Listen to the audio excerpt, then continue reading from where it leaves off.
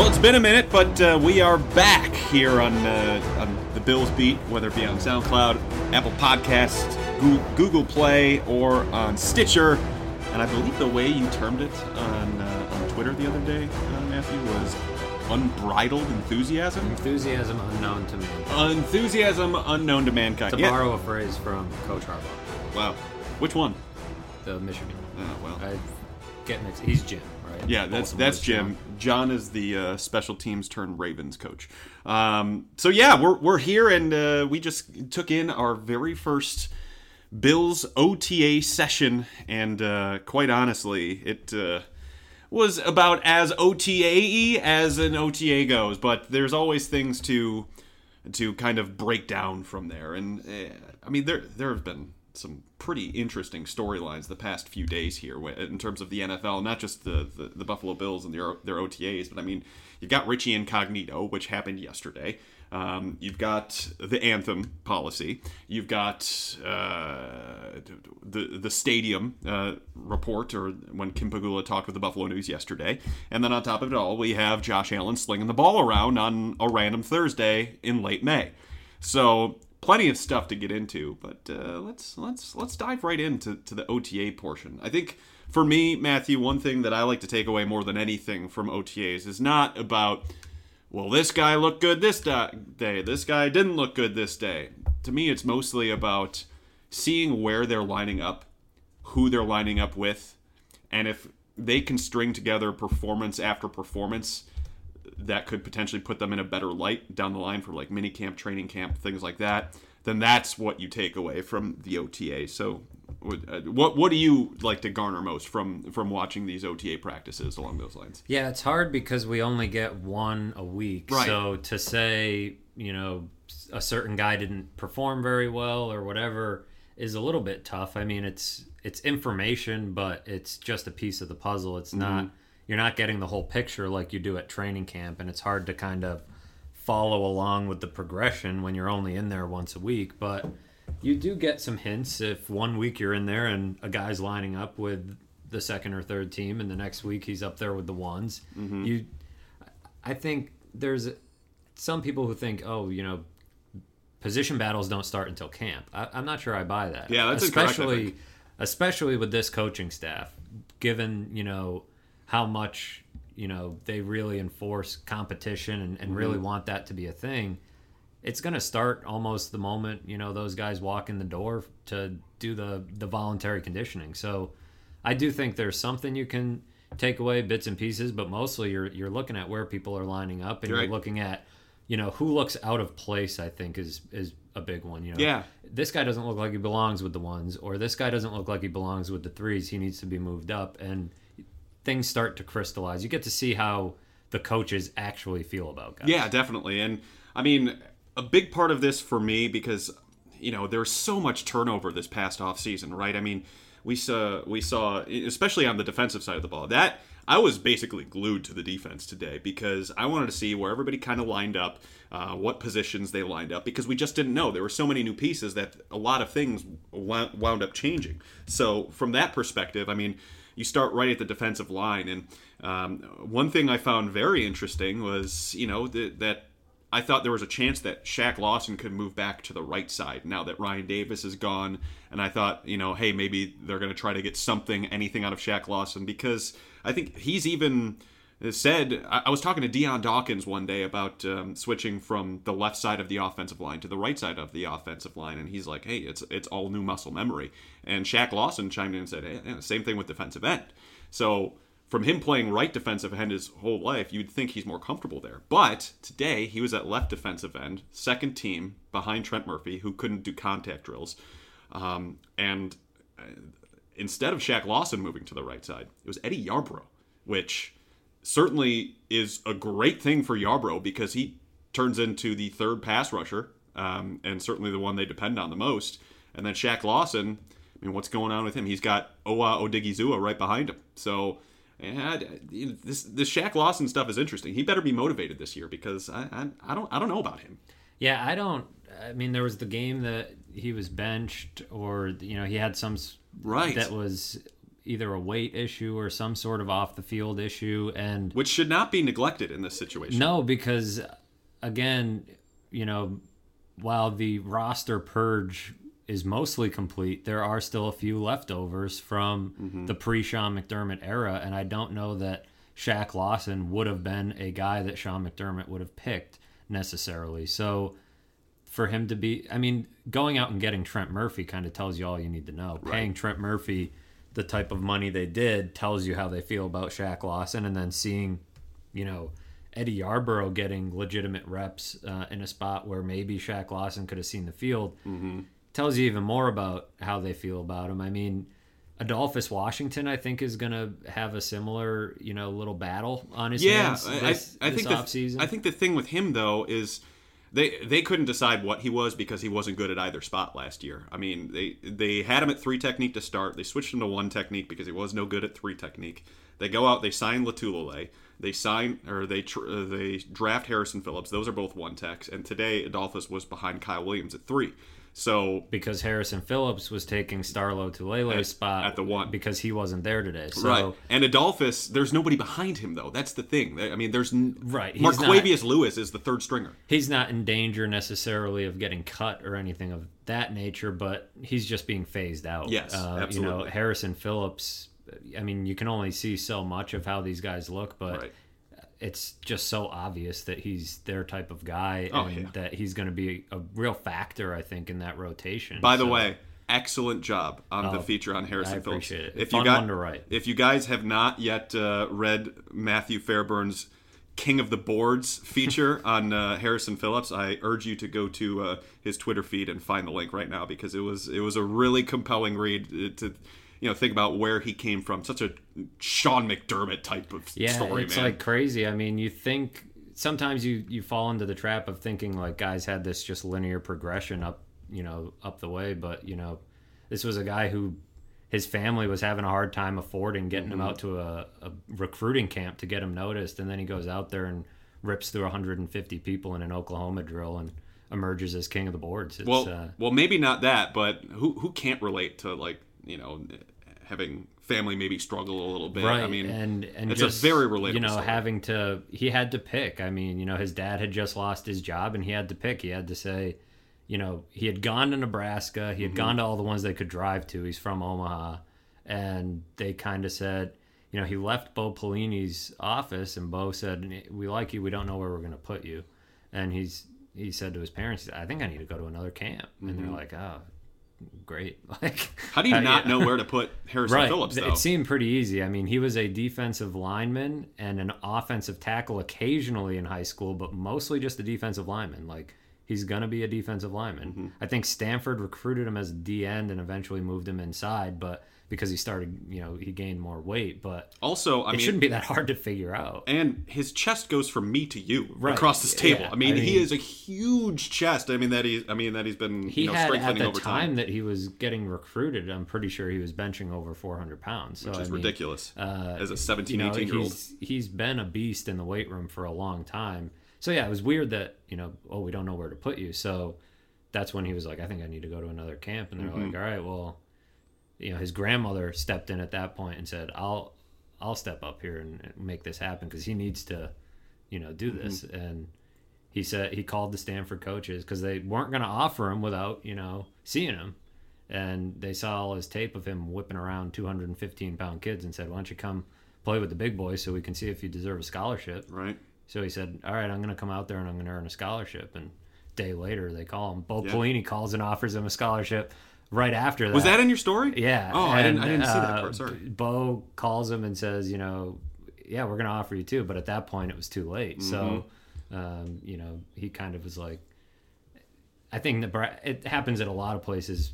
A state like Nebraska, they think these kids are going to fly under the radar and they'll practically walk on. Look at Brandon Riley. Guys like that just want to play for Nebraska. And Harrison Phillips was like, they grew up Kansas State fans. He didn't really care. So.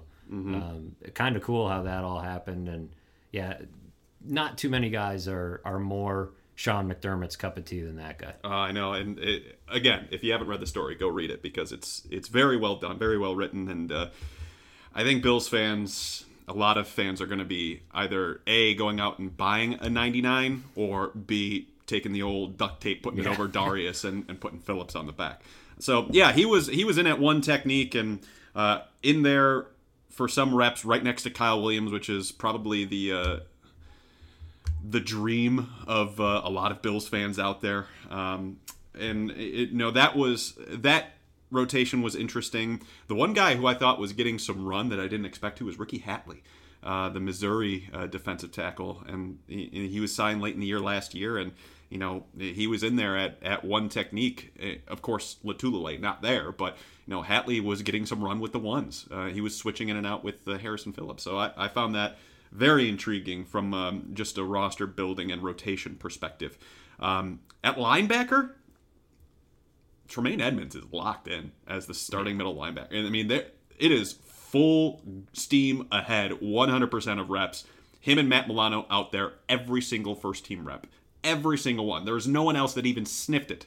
So, there's sometimes where they want guys to earn it. In Tremaine Edmonds' case, it's like, no, we need you. Right, yeah, walking in here. Oh, you earned it. Right. Way to get from the parking lot into the building. You've earned it. Because you turned 20. Congratulations. Yeah, you earned it. We talked about it. If they were going to be stubborn about that they were going to be wasting everybody's time. Right. And I think that's where, it's a little bit different with the quarterback and, doling out those reps. But I think you're really going to make Tremaine Edmonds take second team reps and put Julian Stanford in there. I mean, Tanner Vallejo. It just didn't make sense. They didn't even have a real true Mike on the roster. Now they do, and the defense I really think is going to be quite a bit better. Yeah, I think they're going to take a step forward, and the linebacker, because another thing I found interesting today is they did a lot of nickel, which I might think that nickel ends up being their base, which would be interesting from a just from a philosophy perspective. I mean, they're basically in it 70% of the time anyway, but they've been trying to develop that as much as possible. And I think it's watching them do that and having Edmonds out there with Milano 100% of the time was interesting. Another part of that, I noticed, I don't know if you caught this, rather than have two main defensive tackles in there, they had Lorenzo Alexander in there at defensive tackle as another pass rusher, and then they also mixed Shaq Lawson in there as well on third downs specifically. So yeah, and they were doing a lot of that type of work today as well. So a lot of situational stuff.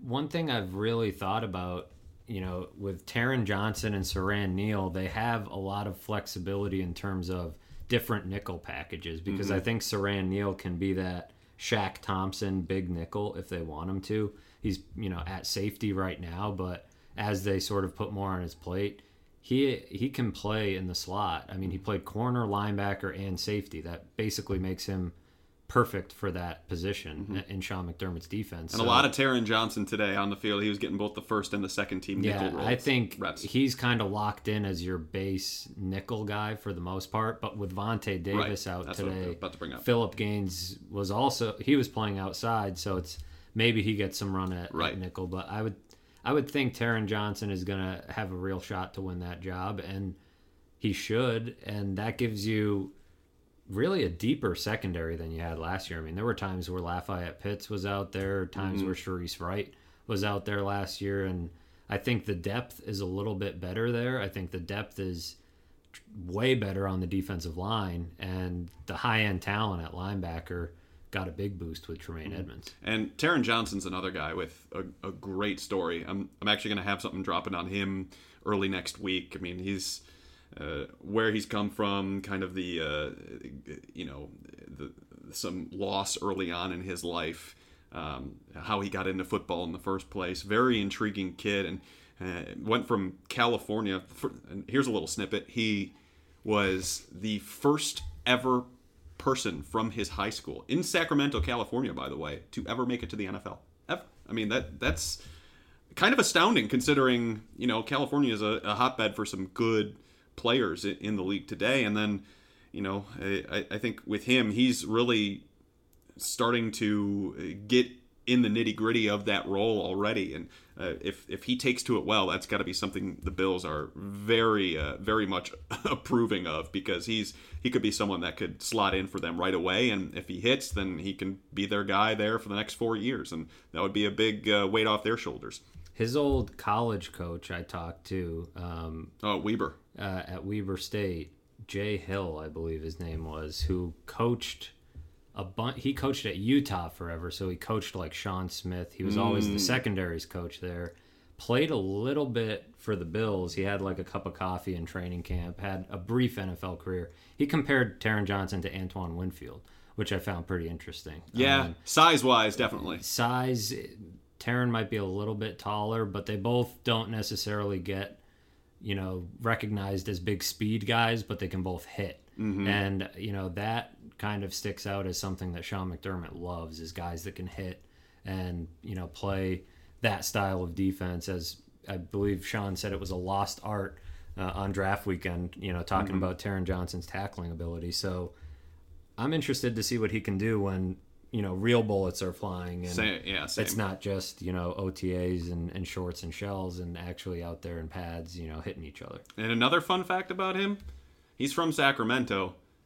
He is a legitimate Kings fan. I didn't know those existed because the Warriors are so close, and I figured everybody just kind of said, "Hey, you know what, Vlade Divac, we're good. We're good here. We're not going to be King." Yeah, he's big into the King. He still roots for the Warriors when the Kings are out of it, but which is all the time. All the time, yes. But so I asked him who they going to draft, and he's like, "Man, they're going European." Pretty good bet. He's like, they always go European, but he liked Colin Sexton for what it's worth. All right, on the offensive side of things, let's get into the quarterbacks, because I think that's probably a thing that many people are interested in. You think? Yeah.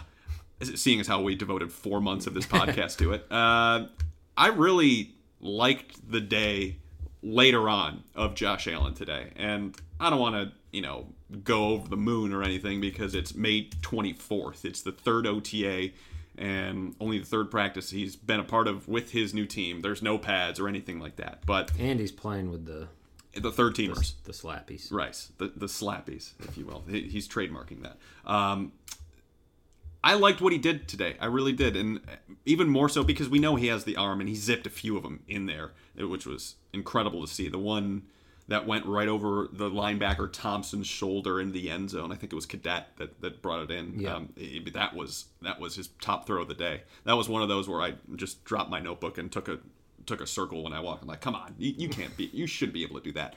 But I think what was more than anything, in that piece that I did on Josh Allen, where I watched all the games and broke down what he needed to do, the one major area was he was really poor throwing to the left, because he opens up his hip and opens up his shoulder. And his first day of rookie minicamp, Brian Dable was in his ear the entire time he tried to do that. Like, he took his shoulder and jutted it forward to make sure that he wasn't doing that any longer. And I saw some progress there today. Now, keep in mind, this is, again, May 24th.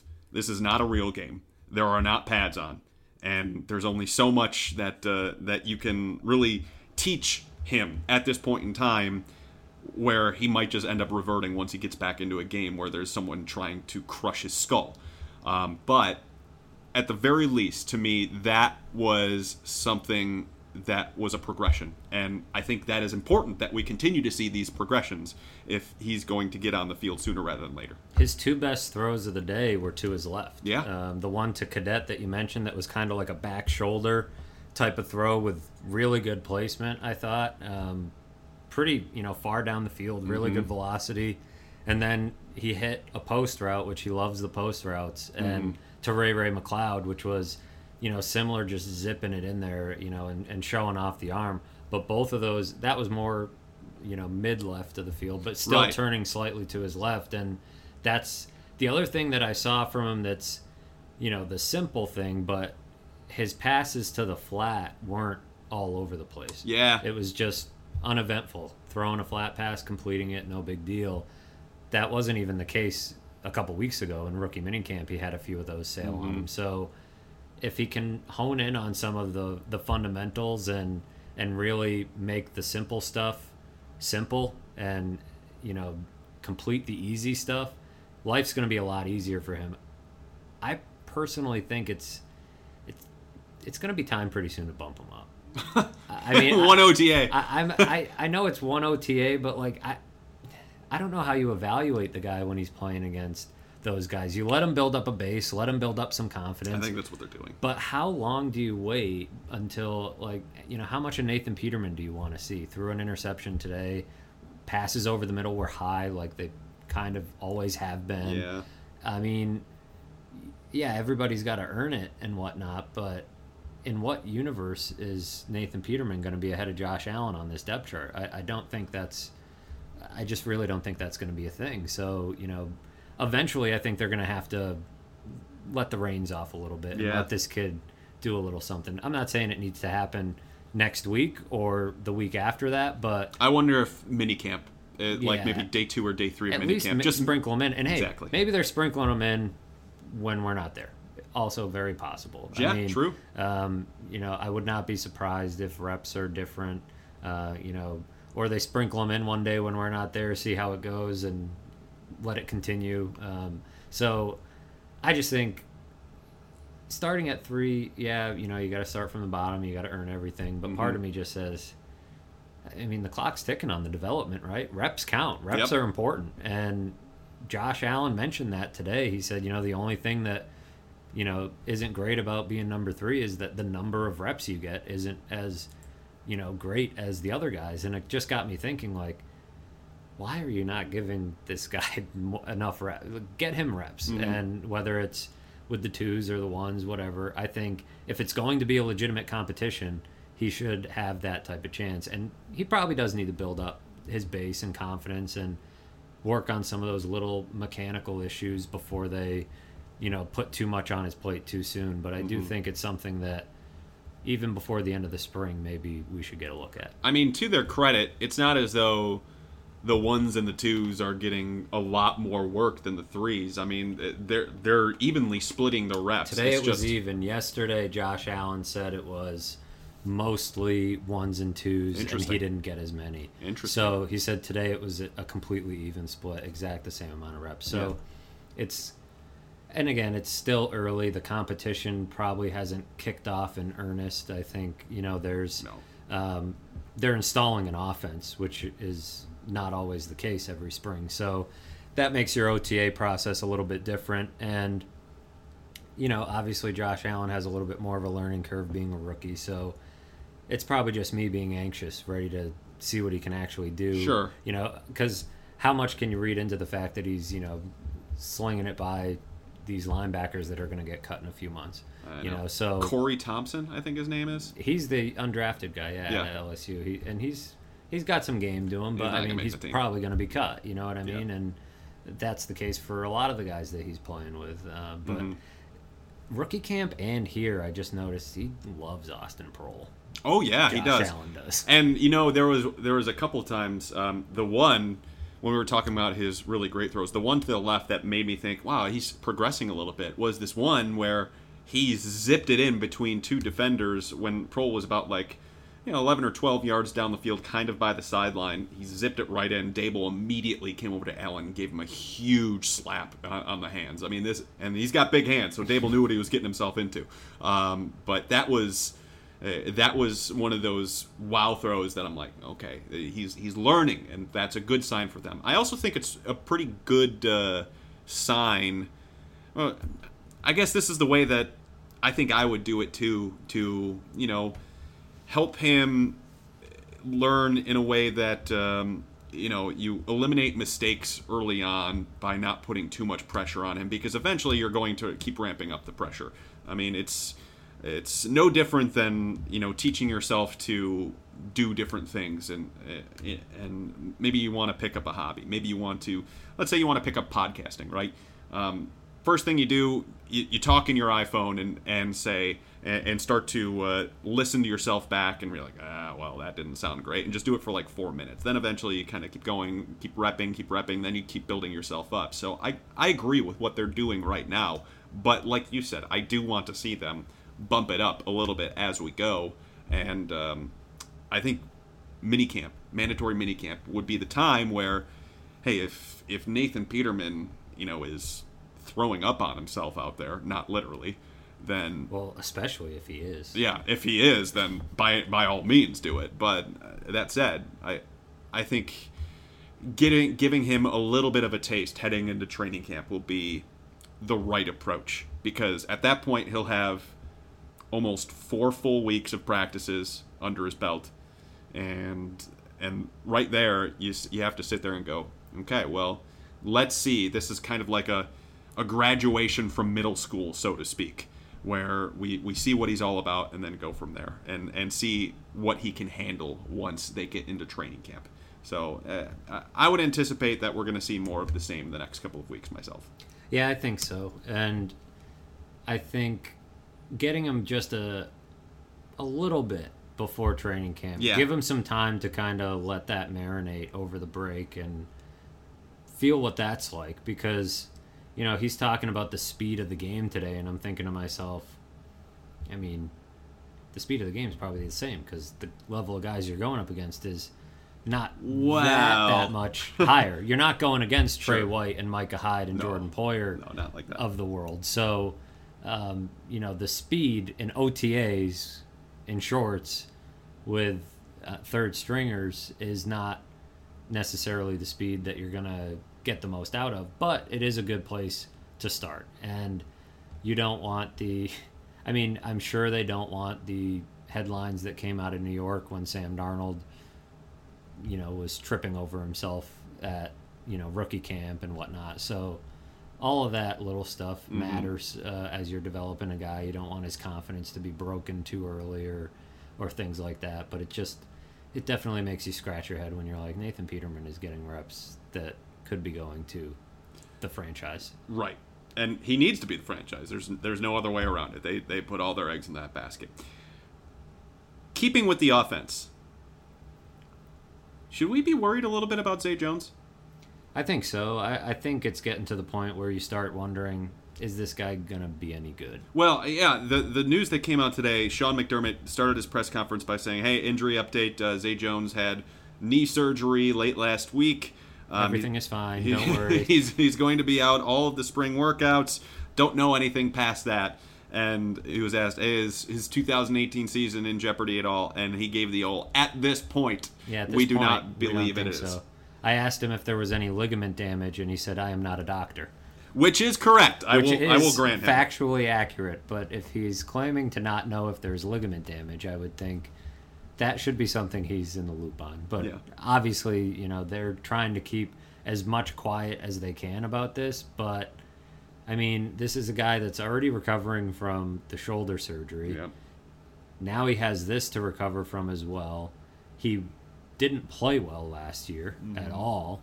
And he also had the incident off the field in Los Angeles. So, I mean, in the NFL, especially nowadays, by your second year, you better be making some noise at wide receiver. And or any position, really. Really, any position. I mean, you're going to be halfway through your rookie contract at the end of the year, and that's a second-round pick, and they really could have used a good pick there. They really could use Zay Jones, developing and see him take that next step would have been very helpful for a team that basically ignored the wide receiver position.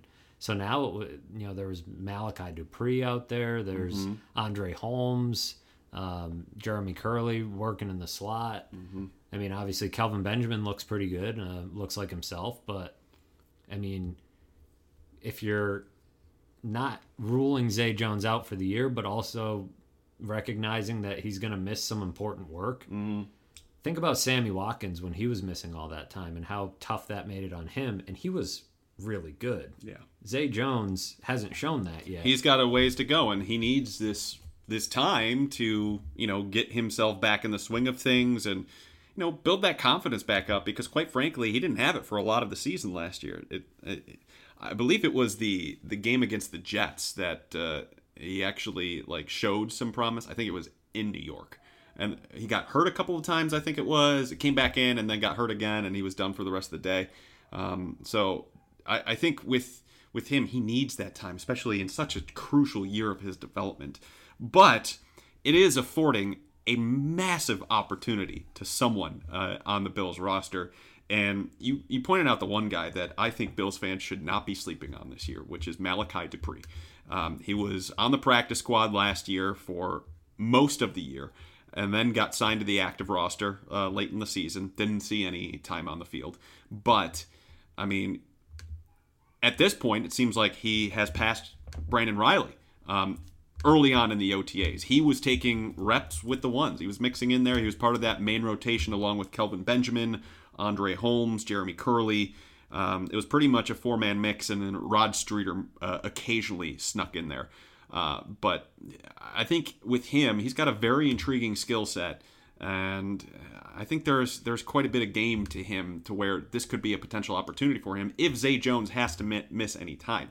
Another guy I do not think that kind of fits in the mold of what I was talking about with OTAs, like, hey, do they stand out? Does it look like, or like you said, does it look like that they shouldn't be there and they should be at a cut above? The one guy that stood out to me that I really didn't know anything about, Quan Bray.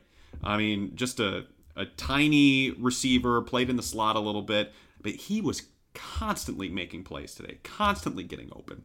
So I wonder if there might be a little bit of something there with Quan Bray. We'll see next week when we get to workouts. I mean, these OTAs, the two big examples I'll use from the time that I've covered the Bills were Stevie Johnson. That was the first time I saw Stevie Johnson and went, that could be something. It was his rookie year. I saw him run routes. I'm like, wow, that's his size and that route running, that could work.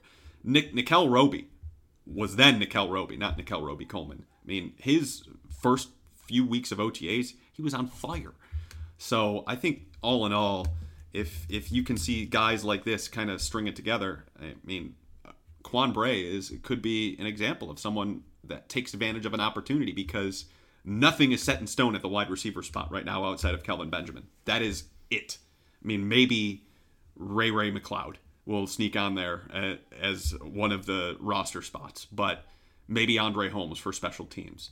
But in terms of playing time on the offensive side of the ball, Kelvin Benjamin is your one, and nobody's even close right now. No. And I think I'm interested to see how Malachi Dupree does it. I get like real hesitant with wide receivers this time of year because True. Des Lewis has been the star of OTAs. It's very sad that he's not out there to be the star of OTAs for like the 15th year in a row. I miss him. A latter-day Felton Huggins. It was every year we kept hearing about, this is the year Des Lewis is going to make the jump. And then Were you here at all for Felton Huggins, by the way? I was not. Ooh, I don't think so. I called him the cockroach of the Bills roster for a while, because he just kind of hung on and he was just there for a long time, and good on him. He snuck like 4 or 5 training camps out of it. But yeah, I mean, Des Lewis is a great example. That's kind of the wide receiver position is one of those where I just look at it and say, when the pads aren't on, it's a lot easier to play that position. Mm-hmm. And you might not think of it that way, but it's a completely different ball game when there's, some physicality involved. Mm-hmm. And Des Lewis didn't have a lot of that. Malachi Dupree, I think, needs to show some of that. I like him as a player. He's really fast, and he's got a lot of ball skills to him. But and they do not have that. They don't have a guy like him. He's different than Zay Jones, and arguably is a little bit more dangerous. Mm-hmm. When defenses are kind of game planning. But I think, you start to see a little bit more out of what these guys are made of in training camp, because you're in pads, you're practicing day after day. We get to see everything. Mm-hmm. Guys get worn down, and that's where, things can start to fall apart. I mean, Rod Streeter's another one, I guess, to keep in mind, because he was the camp darling last year. I'm so bored of Rod Streeter. Yeah, he's kind of like in the Des Lewis camp for me. Is like every day people wanted to make a big deal out of what Rod Streeter was doing, but it wasn't necessarily popping up when it mattered. So it's a position that can fool you a little bit this time of year. And there's a lot of fool's gold probably sitting around in the Bills wide receiver room right now, because like you said, it's Kelvin Benjamin, and that's about it. Yeah, which is why I want to see if, I think Malachi Dupree can stick, and he showed that he has enough to his game to where the Bills actually held him for the full year last year with the intent of having him for this next year, because in the kind of like a minor league sort of scenario. I'll be very interested to see if Quan Bray can he's bounced around a little bit. He's 25, but he's got some speed. Yeah, he can play a little bit. You sure? I mean, who's to say? Again, it could be a Des Lewis situation, but it could also be, maybe they find a guy who can sneak on and be your 51st, 52nd, or 53rd guy on the roster. So, I mean, this is where those reputations start to get formed with people in terms of the coaching staff, and then you figure out what's going on from that point, and once the pads start to go on and things start to get a little bit more real at training camp. So the wide receiver spot is going to be the most compelling one at camp outside of quarterback. There's no doubt in my mind. I mean, because nothing is set in stone there. On the defensive side of the ball, basically everything is set in stone. Yeah, not much intrigue. Maybe nickel. On offense, I mean, it seems like everything is in flux outside of LaShawn McCoy. Including the offensive line. Yeah, that's where I wanted to go next. John Miller was getting run with the first team. Mm-hmm. Russell Bodine and Vlad Dukas, right to left, is how the interior went. Jordan Mills still at right tackle. Deion Dawkins at left tackle. Mm-hmm. Ryan Groy just hanging out. Yeah, someone on the Bills told me that it was a rotation, that Ryan Groy had been with the center. Ryan Groy mixing into center and then mixing into guard as well. So I think those three interior spots right now are just a massive rotation between Groy, Dukas, Miller, and Bodine. So today, like you said, we saw Dukas on the left side, Miller on the right side, and Bodine at center. And John Miller's such an interesting case because, really didn't. Last year was tough for him, really tough. And yeah, he was hurt a lot. He was hurt, and I mean, I talked to him for a solid 10 minutes today, and he was just like, "Hey, that's on me. I lost the job flat out. I didn't do the things that I needed to do." But he went into this off season, tried to flush it out of his system, tried to do as much as he could, went back home, and tried to just get back to his roots a little bit to figure out who he is and who he wants to be. And this is a big year for him because the retirements of both Richie Incognito and Eric Wood have opened up a new lease on his roster life. I mean, he not only could sneak on the roster, he could win a starting job if he plays well enough. And we know he has the capacity to do it. And there were certain factors against him last year. For instance, I mean, brand new head coach, brand new GM that did not draft him, an offensive coordinator that did not at all have an offensive scheme that was good for him. And I think that changes up a little bit this year with Brian Daboll. So when we get to training camp, Miller, I'll tell you what. I mean, I talked with John Miller last year. I mean, I don't know if he was in a bad place, but he just didn't seem like he was depressing to talk to last year. He just didn't seem like he was in a great place. This year came across mature and knows the task ahead. I think there was a little bit of maturity that went on this past offseason, and he probably did some reflection in the offseason as to who he was and who he needs to be. And going into the final year of his contract, I don't need to tell you, it's a huge year for him. He needs to make a mark this season. Yeah, and maybe he can. I mean, Sean McDermott sort of mentioned Russell Bodine as a guy who stepped up as a leader, which I found a little bit interesting considering he just got here. And then to see him out there with the first team makes you think he could beat out Ryan Groy. And then where does that leave Ryan Groy? Is he going to be a guard or is he not going to be a guard? Mm-hmm. And if he's not, you're looking at, Vlad Dukas and John Miller. I mean, Wyatt Teller could conceivably, make a case. Did you notice he was on right guard today? Yeah, so which is a switch for him. I would think that would mean Dukas is kind of entrenched left guard at left guard, and he played pretty well last year, and the coaching staff loves him. And I think DeAndre Wesley was the backup at left guard. So it seems like that's Dukas's job to lose. But right guard could very much be up for grabs. I mean, we'll have to see, though, with left guard, because if Groy if Groy is still going yeah. to be a left guard, that's where they have to, kind of make up their mind there. Yeah. And maybe they can, find a way to fit Groy and Bodine on the field at the same time. I mean, I don't know that. I mean, what we know of Russell Bodine, it's not exactly like they should be clamoring to have him on the field, but right. It's the situation they're in. And much like wide receiver, it's going to make for a really interesting case once camp opens. Might not make for an interesting case once they get to the regular season, however. Depending on how you look at it. Yeah, if they're trying to bottom out and if interesting to you is watching quarterbacks run for their lives, then it could be very interesting. Hell, quite. But yeah, I think all in all, those two spots are the ones to keep an eye on because, outside of quarterback, the whole offense is just.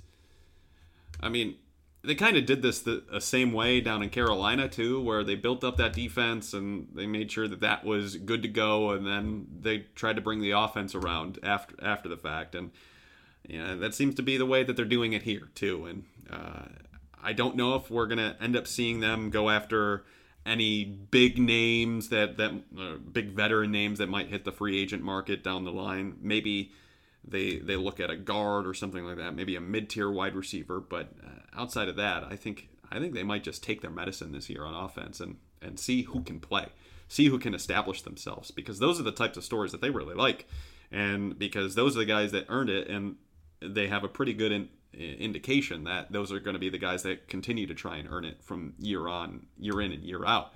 And a perfect example of that is Eddie Yarbrough. I mean, this time last year, quite literally, the roster that they give us going out to the practices, Eddie Yarbrough was listed as a linebacker all throughout the OTAs and the minicamp, and even at the beginning of training camp. And he was playing defensive end. And what does he do? He goes out there and just crushes every single practice, ends up making himself a staple of the second team defense, and ends up cracking the team, and now is probably going to be the third defensive end this year. And they know he's going to continue to do it because, I mean, he came from nothing. So maybe that's kind of how they're looking at this with wide receivers, offensive line, what have you. Yeah, they might be able to find a guy that becomes a reliable depth player down the line, but you're probably looking at a situation where next year they're either going to have to invest a premium draft pick or quite a bit of money in the free agent market to find a legitimate, second and third option. I mean, you can rebuild a wide receiver group pretty quickly in the NFL. I mean, look at Chicago as a great example. Look at what Philadelphia did in between Carson Wentz's rookie year and his second year. So it can happen, and you can't fix everything at once. And that's, when they made the playoffs, kind of let on that they were farther along than everybody thought, but in reality it didn't change a whole lot about where they were and where the roster was. So yeah, they're going to need to fix some things. Would it be a setback if Zay Jones can't be a part of that and can't be this guy that they rely on? Yeah, that would, because that you spend a second round pick, you want that guy, especially at that position, to make an impact. So, and that would be a whiff on Sean.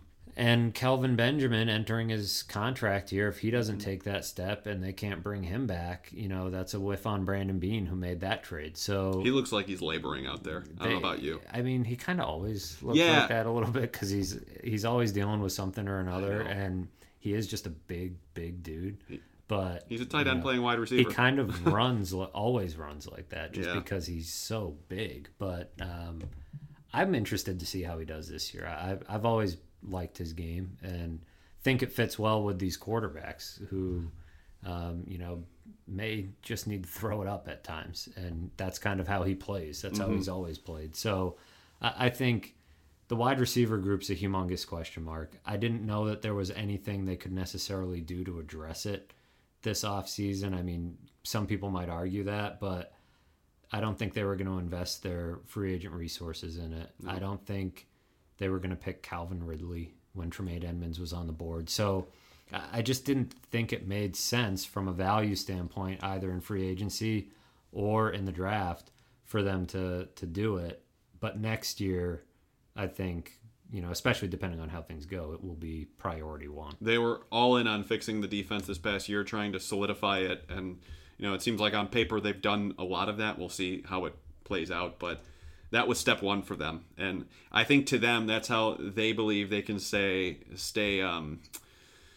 I guess, competitive over the next season and be close in games, even if it doesn't go their way. And then the offense will be the thing that puts them over the edge. Because if they have all of that in order heading into 2019, then they're going to be in a pretty good spot. So it's all very compelling on the offensive side of the ball because there's huge opportunities for young guys. And I love that part of it heading into training camp and all this stuff. So it's a stay tuned sort of thing. So depth chart wise, it doesn't look great on paper right now, but there's always that opportunity where somebody's going to surprise you, and that's how some of the best stories are hatched in the NFL. So we'll see what happens as we kind of go forward here. All right, so that was kind of a wide lens sort of look at the Bills roster after one day of OTAs. Next week when we link back up here for the next rendition of the Bills Beat podcast, we'll get more in depth into what we saw out there, different trends, and maybe some more big picture stuff than what we just did. So there's only 2 more weeks to go of OTAs. Then we've got mandatory minicamp June 12th through June 14th. Then after that, that's it until late July when training camp gets going.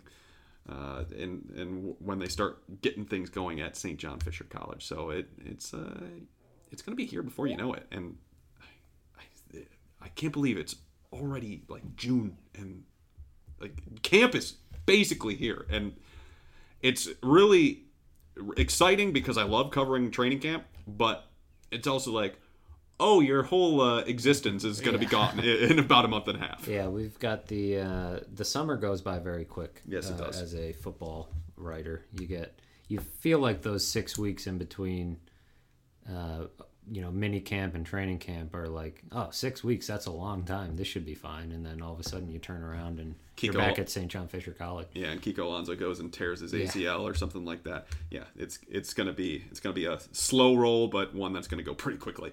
All right, that's gonna do it for us here on this episode of the Bills Beat. My thanks as always to Matthew Fairburn of NewYorkUpstate.com. The next time we will talk to you will be after the second session of OTAs we can see next week, and see if Josh Allen can continue to build on what he did today. All right, my name is Joe Biscaglia. Thank you all for listening. We will talk to you next time.